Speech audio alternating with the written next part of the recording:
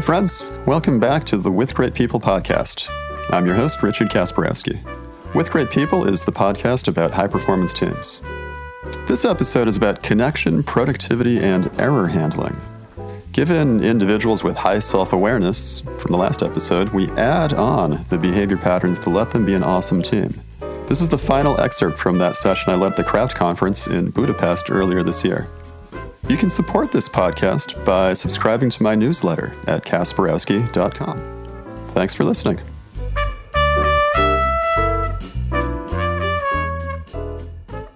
And what we've done so far is we've taken this sort of stance of positive bias. We've added freedom onto it with a couple of explicit behavior patterns, a couple of explicit team norms.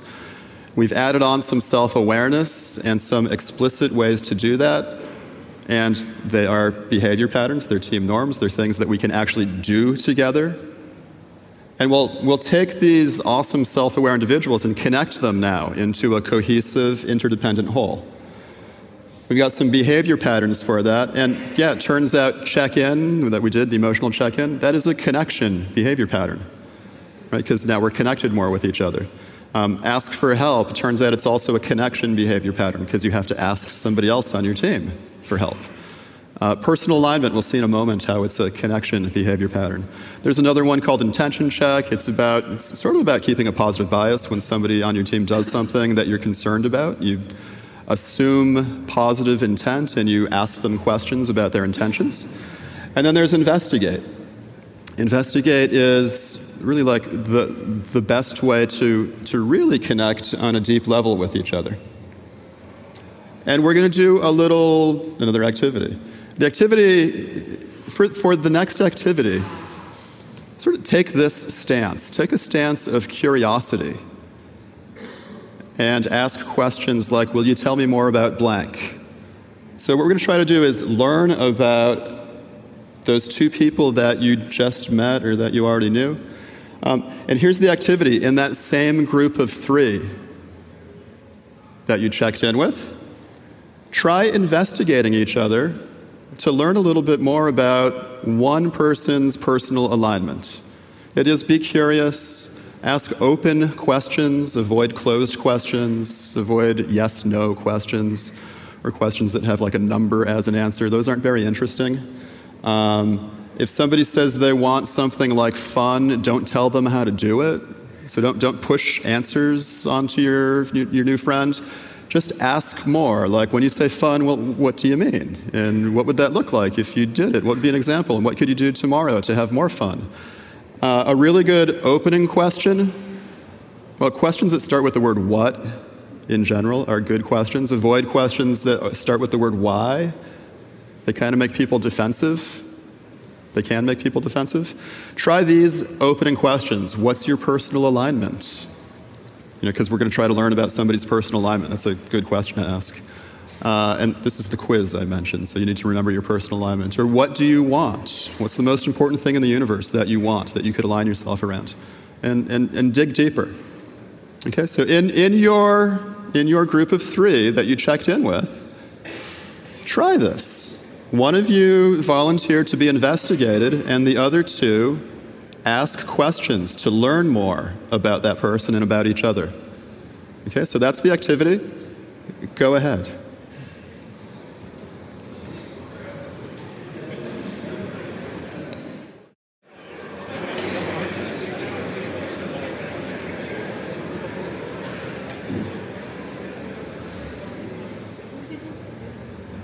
All right, we'll do another quick debrief on this. What was the experience of investigating somebody about their personal alignment like for you?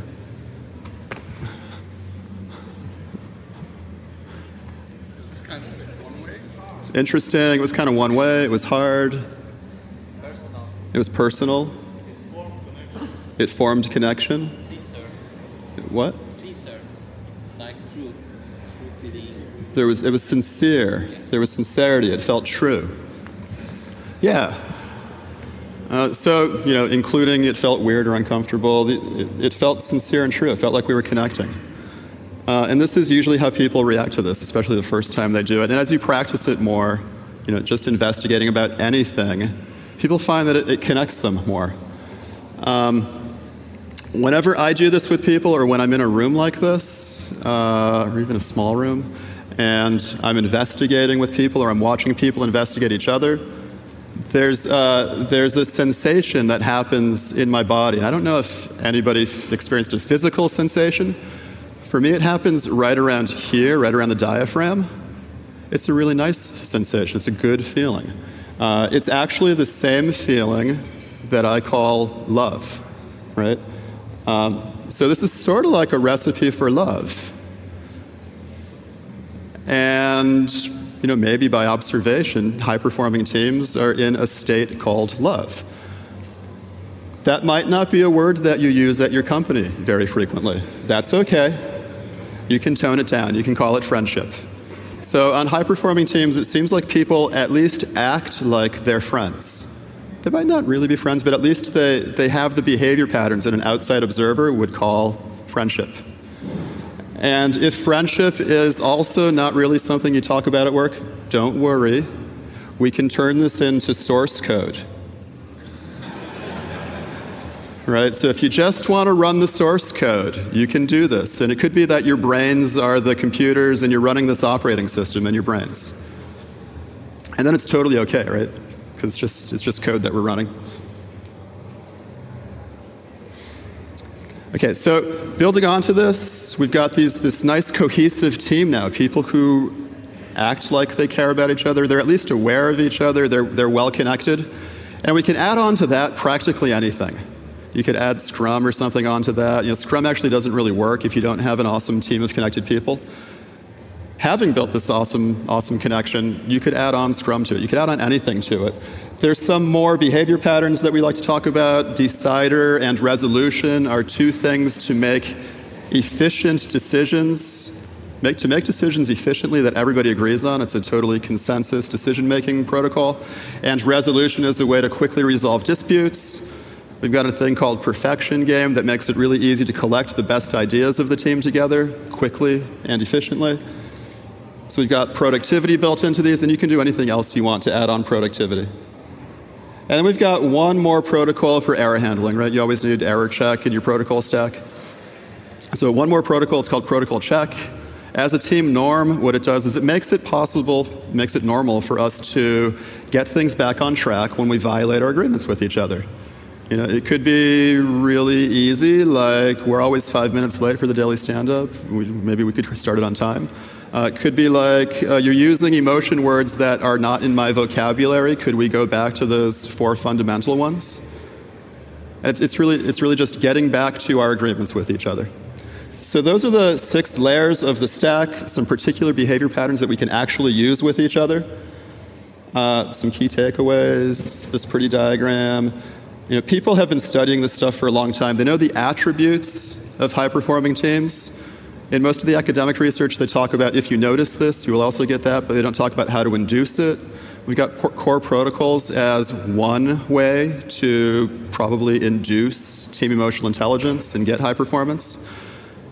And we've got an idea of continuous teaming, like do this all the time. Don't just do this when you form the team. Don't just do this once a year at some fun team building event. Do team building all the time. And if you use norms like this, behavior patterns like this, then you can build your awesome team, maintain your awesome team all the time. To learn more, check out the McCarthy's book, Software for Your Head. They're software developers. They really do talk about this like it's an operating system you can download into your brain and the brains of everybody on your team and just execute it together.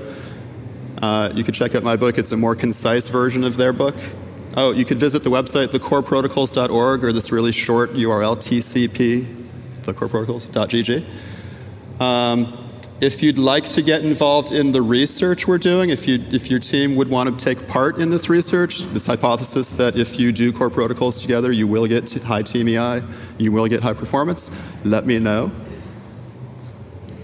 If you want to actually learn this with your team, we can do this together. Just let me know.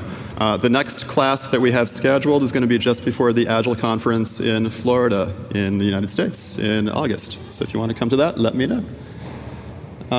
Finally, one of the behavior patterns of successful teams is we do this thing called perfection game. will you play Perfection Game on this session for me? You could snap that QR code, or you could go to that short URL, and it's a really short survey form to fill in. It'll take you 2 minutes. I'd really love your help. And that's it. That's the end of our talk. Thank you all for being here.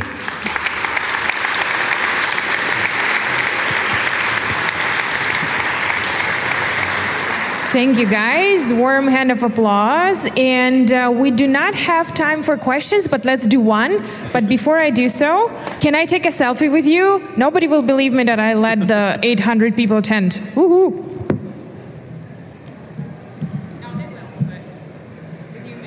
Yeah.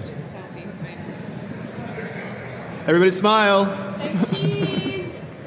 Woohoo! Amazing. Thank you, guys. So, okay, one question to you.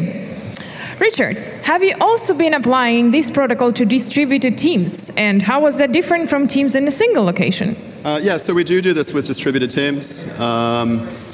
One thing that we do is anytime we start a new meeting, we check in with each other. And this is something you can do whether you're face-to-face in the same room or whether you're in different places. I like doing distributed team meetings with video because body language, facial expressions are good. They add information to whatever you're doing. And we always start our meetings doing a check-in. So we always understand each other's and ourselves, our current emotional states. And when we do that, it just makes the rest of the work easy. Amazing. Thank you, Richard. Please give a warm hand to our last speaker. Hi, friends. Thanks again for listening. And remember, to support this podcast, subscribe to my newsletter at kasperowski.com. See you next time.